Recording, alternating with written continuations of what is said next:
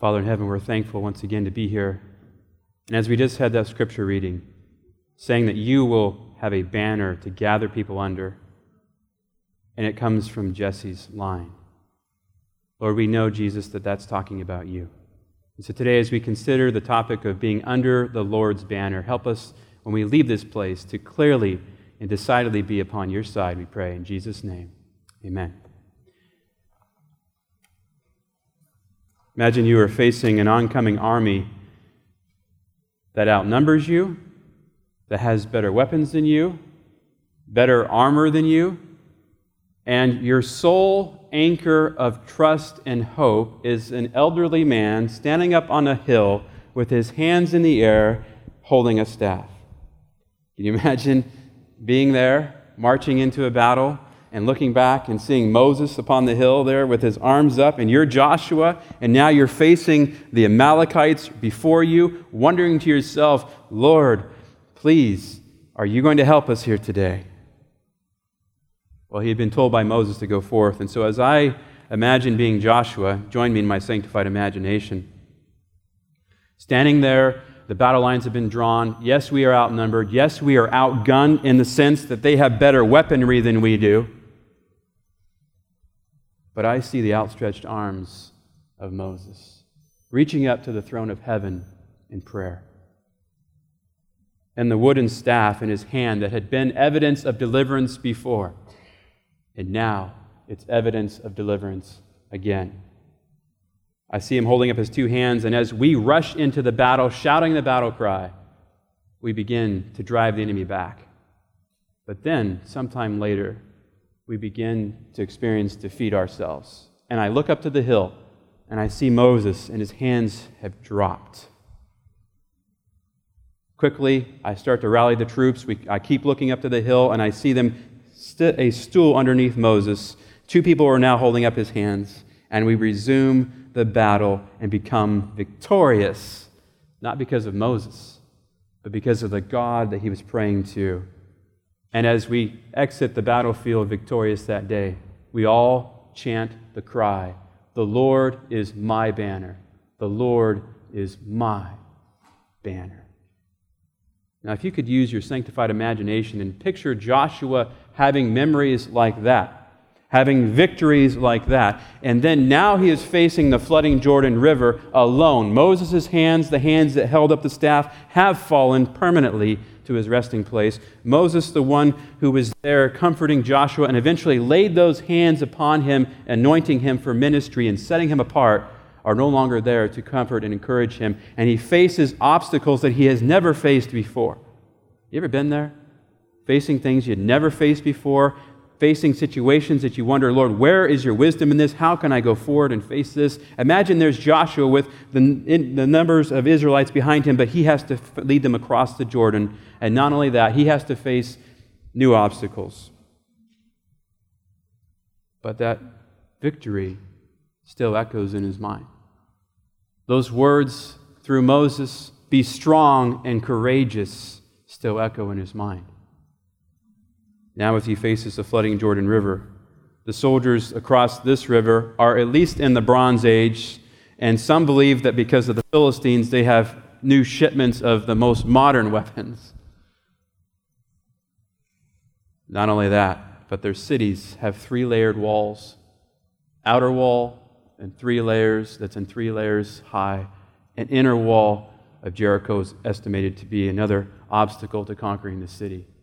And so Joshua faces new circumstances, new trials. And maybe the question would come to my mind at that time, we don't have it recorded for Joshua, am I still under the Lord's banner? Is he still going to give victory today? That's where we pick up in Joshua chapter 1.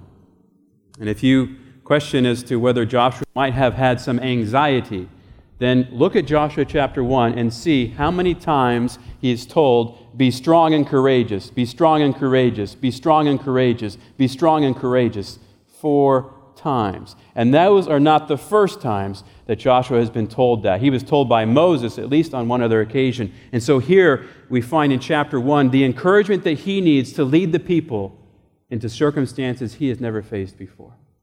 And I believe we will find the encouragement we need to allow the Lord to lead us through circumstances we have never faced before. Joshua chapter 1, verse 1, it says, after the death of Moses, the servant of the Lord.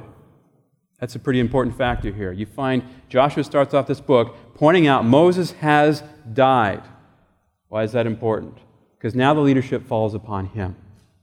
And yes, he has been in the promised land as a spy. Yes, he has been in the wilderness. Yes, he has seen miracles and he has witnessed God's deliverance. But now he faces it as the leader. And it's a little different when you are at the front versus being just in the ranks with following Moses. Now the burden of a responsibility falls upon him. And he needs encouragement from the Lord. It says the Lord didn't just leave him alone. It says the Lord said to Joshua, That means they are on speaking terms. That him and the Lord, even though there are troubles befalling him, they know each other. And not only does he hear it from the writings of Moses, the law of Moses that were written down, that God said, especially make sure Joshua hears these words. Not only does he hear it from those written words, but God himself comes to Joshua and speaks to his friend. These very words that we are going to read. It's one thing to have the written words and to believe by faith there are words from God. We all believe that. But also God at times will come to you and say a word of encouragement to you. Are you on speaking terms with the Lord? If you are, it's almost evidence that you're under the Lord's banner. If you are a little bit nervous by that, and at times we could be, it makes me wonder, am I under the Lord's banner? It's one thing for me to talk to him in prayer, but am I open to him conversing with me in those deepest moments and those struggles? Joshua was, and it says the Lord talks to him, says to Joshua, son of Nun, Moses' aide, or his prime minister, as some translate, Moses, my servant, is dead. Now then, you and all these people get ready to cross the Jordan River into the land I am about to give them, to the Israelites. I will give you every place where you set your foot, as I promised Moses. He's reiterating the promise here and saying, you need to take steps forward. Every place you place your foot, you will be victorious and you will be given that land. Question, I guess, from the text is, Joshua, are you going to take steps forward? Are you going to move forward or not? Well, as he continues describing this promise, your territory will extend from the desert to Lebanon and from the great river, the Euphrates, all the Hittite country. Imagine these marching orders. Joshua, you're going to go up against some of the best militaries of your day and win. You're going to go up against the Hittites, who were known for the three-man charioteer battles that they waged and almost pretty much obliterated the Egyptian kingdom or empire. You're going to go up against them in battle and win. And not only that, you're going to go all the way over, it says here, not just to the Hittite country where the Euphrates is and extended all the way over, but to the great sea on the west. Who lives on the great sea on the west? The Philistines. That seafaring band of travelers who found their way over to the western coast there because of a volcano, some believe. But there they are with their new weaponry, with their not only just landlocked weaponry, but they have trade routes because of their ships, and they're able to gather the latest. You're going to even go up against them and defeat them. They're giants, they're mighty warriors, they're huge cities, all the way to the western sea. No one will be able to stand up against you all the days of your life. As I was with Moses, so I will be with you. I will never leave you nor forsake you. Every step of the journey, I will be with you. Isn't that an encouraging promise from the Lord? You're like, Lord, I want you to be with me right now in this situation. This step of the journey seems particularly slippery and perilous. Lord, please be with me now. And he comes back and says to you, I will never leave you nor forsake you. That's something you can take to the spiritual bank, if you will, and trust God. He has never failed before. I remember there was a evangelism teacher. He said that when you're at a church, there's certain leadership things that you have to do sometimes that aren't always popular, but over time you build up this bank of trust, right? And over time, people know that you love the Lord and they can trust you, but eventually there's some times where you make a decision where they just don't see where you're going with it. But they're trusting you, but it takes a hit on your bank of trust. That's a human analogy, isn't it? Can you imagine the God of the universe who has a bank of trust? He has never lost a battle. He has never gone astray or gone wrong or made a bad decision. And he's telling you to trust him? Can you trust him? There's no hit on his bank of trust. There is no reason not to trust God with whatever we're facing right now in our lives. If he can come to Joshua standing on the banks of the flooding, muddy Jordan River that's a mile wide in spots, and he tells him to go across this muddy Jordan River with all his troops, then surely such an impossible feat like that being accomplished should encourage us that whatever impossible feat we have in front of us can be accomplished as well. And so, now begins the series of Be Strong and Courageous. And as I look at these Be Strong and Courageous statements, they're, in essence, God says later, they're commands to you. These are your orders, soldier. Be strong and courageous. You already have the plan there, where you're going to go and what you're going to conquer. Now, here's how you're going to do it. You're going to do it under my banner. And this is how you'll know you're under my banner. Look at here in verse 6. Be strong and courageous, because you will lead these people to inherit the land. It's not Moses who's doing it, Joshua. It's you today. You're going to move forward and help them inherit the land that I swore to their forefathers to give them. Be strong and very courageous. And so here's the very first idea. Okay, do I trust God's promise that when years ago he said that you're going to conquer all of this land, that it's still true today? You can be strong and courageous and know that you're under his banner when you decide to trust his promise. It may have been given years ago, but it's still true today. If I'm trusting him, and that's one indicator that I know that I'm under his banner, that he will give me victory.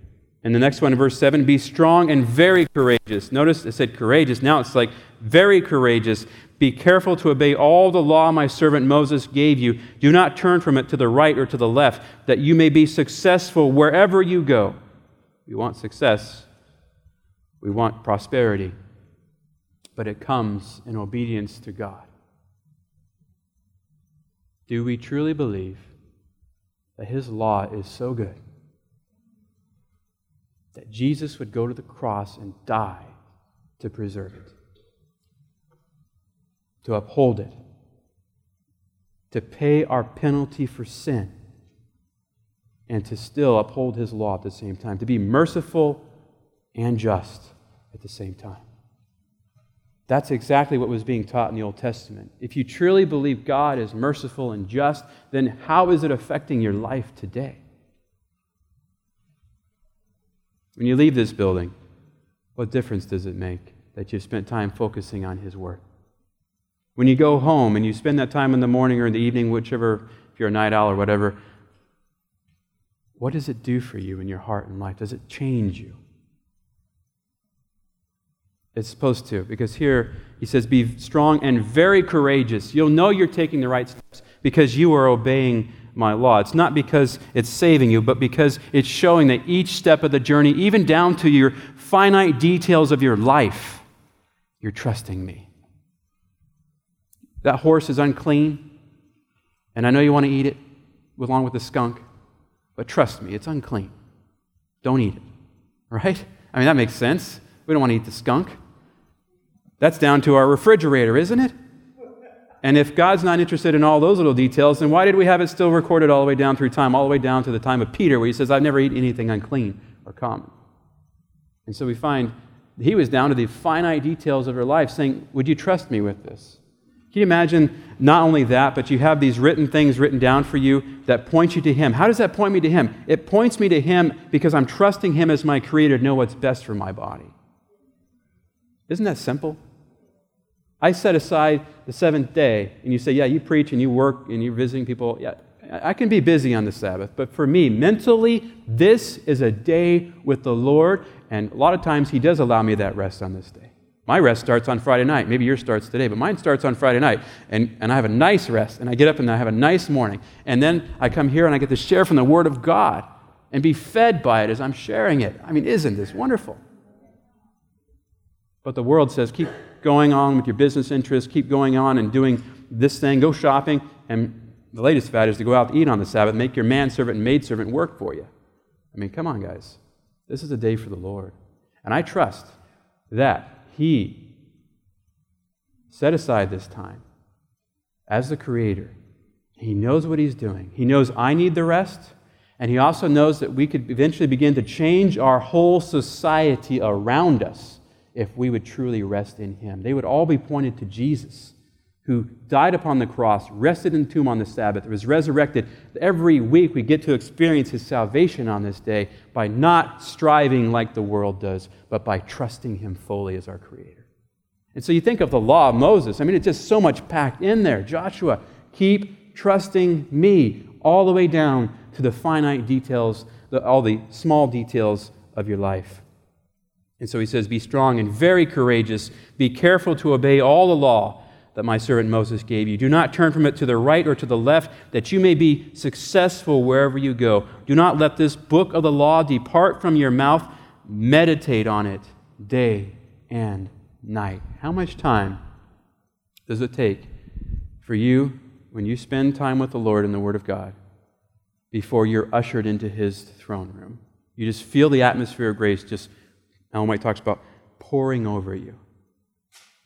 Oh, it takes me about 10 minutes, and I am right there in the throne room with the Lord. And this says, meditate upon God's Word day and night. Spend time digesting it. Spend time allowing it to change you. Not just for a list's sake, but for the sake of, Lord, I want to follow you every step of this journey. Please instruct me.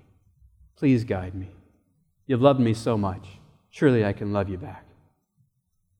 And so we find meditating upon it day and night so that you will be careful to do everything written in it. Then you will be prosperous and successful. Can you imagine Joshua standing there upon the banks of the Jordan or somewhere nearby? Maybe he's bowed down with cares and prayer. He's in prayer, and he's realizing Moses is dead, and all these enemies are across the Jordan. And God comes to him with these words of encouragement and says to him, I'm with you always. Don't worry about it, son. Not only that, but you have all that land across the Jordan. And furthermore, all the way to the east. I've promised it. If you're under my banner, I've promised it. And then here, be careful to obey everything I've commanded you. Be very strong and courageous. Not only that, you're under my banner if you truly trust me with your life. But the third thing he says here, have I not commanded you? Be strong and courageous. Do not be terrified or anxious. Maybe he was anxious, right? Do not be terrified. Do not be discouraged, for the Lord your God will be with you wherever you will go. That's the second time His presence has been mentioned. It's almost like two bookends here. You got one at the beginning of the chapter, and then here down through the few verses you have another bookend, and in between is the content, but here are the bookends. How are you going to obey my law? How are you going to conquer the land? Only through God's presence. And when you talk about God's presence, do you know when He enters your room? Do you know when He enters your heart? Some people don't like to talk about God's presence sometimes. But when I'm sitting there in my study and I'm opening my heart to heaven, and this sense of joy and peace and love flood my soul, I know I can be in no other room than the throne room of the majesty of heaven. His presence is what enables me to leave that room in my house and to face life. And that's what He's telling Joshua. You're going to leave and go across that Jordan River under my banner, because I am with you always. And if I was Joshua at that point, maybe that whole battle with the Amalekites would have flooded my mind. I don't know. Maybe some of these memories of the past where he said, be strong and courageous, would have flooded my soul. I want to look at one of them with you. Keep your finger there in Joshua. Go back to Exodus 17. And young people, this is your FBI answer. We're going to start at Exodus 17, verse 8. I'm going to take a closer look at this one battle that took place because it links Joshua and his experience and him being under the Lord's banner and trusting the Lord to our day. You'll wonder how that is, but we'll see it in a moment here. Exodus chapter 17, starting at verse 8. The Amalekites came and attacked the Israelites at Rephidim. Exodus 17, verse 9, Moses said to Joshua, "Choose some of our men and go out to fight the Amalekites. Tomorrow I will stand on top of the hill with the staff of God in my hands." This is a whole other sermon, but the staff of God is that staff at the Red Sea. It's that staff that was back in Pharaoh's palace. That's the staff, and it's just a physical reminder of God's presence. Just like this banner over here, just like this church building. It's just a place we come. It's a reminder physically of God's presence. There's nothing magical about it. And so the staff of God, the staff that God has used to remind you. And so Joshua fought the Amalekites as Moses had ordered, Exodus 17, verse 10. And Moses, Aaron, and Hur went on to the top of the hill. As long as Moses held up his hands, and you can imagine him there with the wood in his hands, outstretched arms, holding them up in the air. I mean, hold your hands up for half an hour and see if you're tired. Imagine a whole battle taking place. He held up his hands. As he held them up, the Israelites were winning, but whenever he lowered his hands, the Amalekites were winning. You imagine being in the army and looking up and seeing Moses over there. What's he doing over there? He's praying to the Lord of heaven, isn't he? And as you see him praying to the Lord of heaven, you surge into the battle. And then something begins to happen. You begin to experience defeat, and you look up and his hands are down. I mean, obviously they must have seen it because it's recorded here. And it's not just from Moses' standpoint either. Imagine being the troops and watching Moses' hands grow tired. And they took a stone then, when Moses' hand grew tired, and put it under him, and he sat on it. That'll come in handy later when we get to Matthew, where we find defeat is taking place, but then a stone is put there and somebody sits on it. We'll find it later on in Matthew. So tuck that away. And so his hands grew tired. They took a stone and put it under him, and he sat on it. Aaron and Hur held his hands up, one on one side, one on the other, so that his hands remained steady till sunset. He's not just going like this. His hands are like this, one on one side, one on the other, outstretched arms, on top of a hill with a piece of wood and a stone that he sits on. And then it says, Aaron and Hur held up his hands, one on one side, one on the other, so that his hands remained steady till sunset. So Joshua overcame the Amalekite army with the sword. Then the Lord said to Moses, "Write this on a scroll as something to be remembered, and make sure that Joshua hears it." I mean, imagine there you are in Joshua chapter 1, facing the flooding rivers and river of Jordan, and God had told you before, through Moses, Joshua, make sure you listen to this. Make sure you hear this. This must have been one of the battles that stood out in Joshua's mind. It must have flooded his memory as the Jordan River was flooding over there and he was facing enemies beyond. It must have come to him and he must have realized, wait a minute, God has given me victory in the past. And now he's telling me, be strong and courageous, be strong and courageous, be strong and courageous again. Write it down. Make sure that Joshua hears it, because I will completely blot out the memory of Amalek from under heaven. Moses built an altar and called it, "The Lord is my banner." He said, for hands were lifted up to the throne of the Lord. Hands were lifted up to the throne of the Lord. The Lord will be at war against the Amalekites from generation to generation. And so we find a battle scene took place here, one that probably echoed down to where Joshua was now facing new enemies, and he remembers, I am still under the Lord's banner. Let me lift my hands up to the throne of God in prayer. Well, what does that have to do with us? Well, I came across an interesting quotation. This is found in a compilation of Ellen White's writings called Beginning of the End. It talks about how Joshua was a little bit anxious when the faithful leader Moses had passed away. Joshua was now the recognized leader of Israel, courageous, persistent, not thinking of himself, and above all, inspired by a living faith in God. This was the kind of man God chose to lead the armies of Israel. Courageous, yet he's being told to be courageous. What's happening to Joshua? Something is making him feel nervous, something ahead of him he has never faced before. He acted as a prime minister to Moses, and by his quiet, sincere faithfulness, his firmness when others hesitated, his determination to keep the truth in the middle of danger, he had shown his fitness to be the next leader after Moses. Joshua looked to the work before him with great anxiety. But the assurance of God removed his fears. Joshua knew that whatever God would command, he would make a way for his people to carry it out. Just as he had done in the past, Joshua is now facing the enemy in the future, and he is remembering, I am still under the Lord's banner. And that's why, as you go back to Joshua chapter 1, that's why you find these words written in verse 10. Joshua chapter 1, verse 10. So with all of that in mind, Joshua ordered the officers of the people, go through the camp, tell the people, get your supplies ready. 3 days from now, you will cross the Jordan here, right here, at the flood stage level. I don't know how wide the river was there, but more than likely there are spots we know at flood stage that reach a mile wide. Can you imagine getting your troops and your people across a mile-wide flooding river? Not like the Platte River in Nebraska that's just an inch deep and a mile wide, but we're talking about a flood stage river, because even the Platte River can be a mile wide, and at flood stage, it can be just horrendous to take you right down its current. I was going to do a baptism in the Platte River, and as I looked out there at the flooding waters, I thought to myself, this must have been like the muddy Jordan River when Joshua was facing. It was just overflowing, and it was wide, and it was just this huge current. And I thought, well, I'm not taking a teenage boy down, an early teen down there in that water and get swept away with him and be literally into our spiritual and physical deaths. And so imagine facing a river like that, and now Joshua is saying, we're going to cross it right here. Get everything ready. We're still under the Lord's banner. He spoke to me today. We are going across this river. And so Lord is giving you your own land.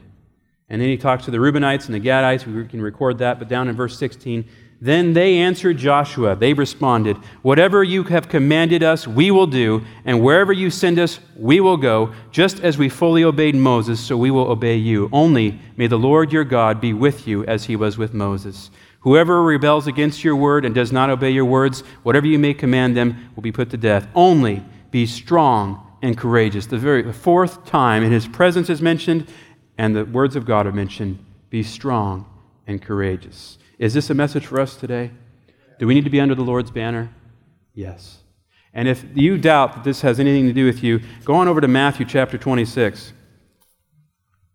It's very clear that this message transcends time. It goes all the way down. It's like a banner that stretches from creation all the way down to Joshua's time, and all the way down to Jesus' time, and all the way down to our time.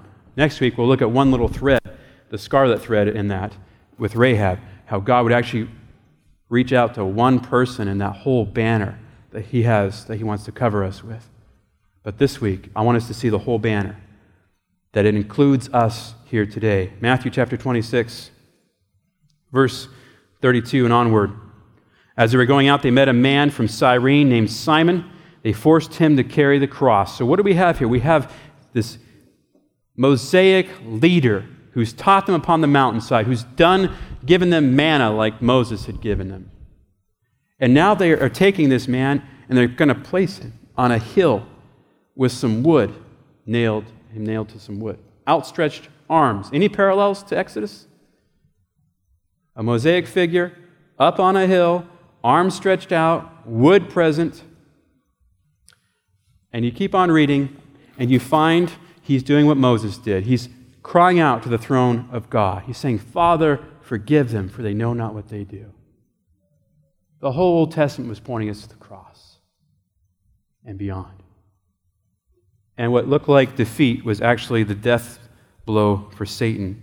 We find there he is from the cross in verse 45. From the 6th hour to the 9th hour, darkness came over the land. Notice how Moses was praying till sunset. What's happening here? We find the Lord is crying out and interceding for us. And about the 9th hour, Jesus cried out, Eloi, Eloi, lama sabachthani, which means, my God, why have you forsaken me? I know I have to be here for them to be victorious, but I don't feel that way. He starts to grow weak, right? He dies upon that cross, crying out and giving his breath. And then something amazing happens. You go on down to chapter 26, verse 65. Pilate tells them, take a guard, go make the tomb as secure as you know how. So they went and made the tomb secure by putting a seal on the stone and posting the guard. There's the stone. Remember there was a stone back in Exodus?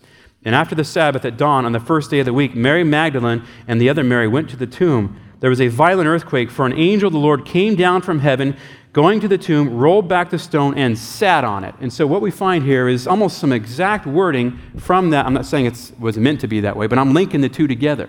Man with outstretched arms, up on a hill, crying out to God, attached to wood, for spiritual victory for his people. And then he grows weak and he dies. But that's not the end. He then is resurrected in resurrection power. The stone is rolled away, the angel sits on it, and it stands as a monument of mercy forever. And so that is the banner of God today. You read the First Selected Messages, page 84. It says, God calls upon us to burst the bands of our precise indoor service. What's she talking about? There's nothing wrong with having a precise order of service and an indoor worship service. She's saying that's nothing wrong with that. But God has called upon us to burst forth outside of this service. Because if this is all the spiritual content you're getting from week to week, which I doubt it is, most of you are reading, but if this was the only thing we had, it would be pretty lame as far as a church health spiritually. And she says, God calls upon us to burst the bands of our precise indoor service. The message of the gospel is to be born in the cities and outside the cities. We are to call upon all to rally around the banner of the cross. And so it's not just my thinking that the banner of the Lord stretched all the way from there to our time today. She's still saying we all need to come under the Lord's banner. How would we do that? The same way Joshua did. Trust that he's given us the land, and let's take some steps to go and pursue it. Trust that he can order our lives in a beautiful way that makes us more like Jesus, and by us obeying and trusting his law. And trust that he's with us always. Because in Matthew 28, what's he say? Right there in your Bible there, he says, Lo, I am with you always. He foresees the gospel banner going to all the world through us. Maybe through angels as well, in dreams and visions, but through us too. When this work is as done as it should be, when we labor with divine zeal to add converts to the truth, the world will see that a power attends the message of truth. The unity of the believers bears testimony to the power of the truth that can bring into perfect harmony men of different dispositions, making their interests one. Hey, there's that oneness concept again. The prayers and offerings of the believers are combined with earnest, self-sacrificing efforts, and they are indeed a spectacle to the world, to angels, and to men. Individuals are converted anew. The hand that once grasped for money and recompense and higher wages has become a helping hand of God. The believers are united by one interest. They want to make centers of truth where God shall be exalted. How many centers of truth do we have? This is one. There's a group meeting in Happy Valley. There's a group meeting in South Reading. There's got to be a group in Cottonwood eventually. There's got to be a group, I would say, groups all around the place to be centers of truth. Because not everybody you know is going to come to this building during the series of meetings we're going to have. You're going to pray that some of them will, and they will. But what about the ones who do not? How can we bring the truth to them? We must go under the Lord's banner and take it to them. And folks, I get tired of as I think about me just being the only one doing it. I know that's not going to happen. I cannot do it all. So I need your help. We're going to need people among you who can lead small groups. We're going to need people among you who can conduct evangelistic meetings. We're going to need people among us who can conduct those health seminars and those remedy seminars and ways of the right arm of the gospel. We're going to need us all working together under this beautiful banner of Jesus. And I'm just going to be here to encourage us to keep moving forward.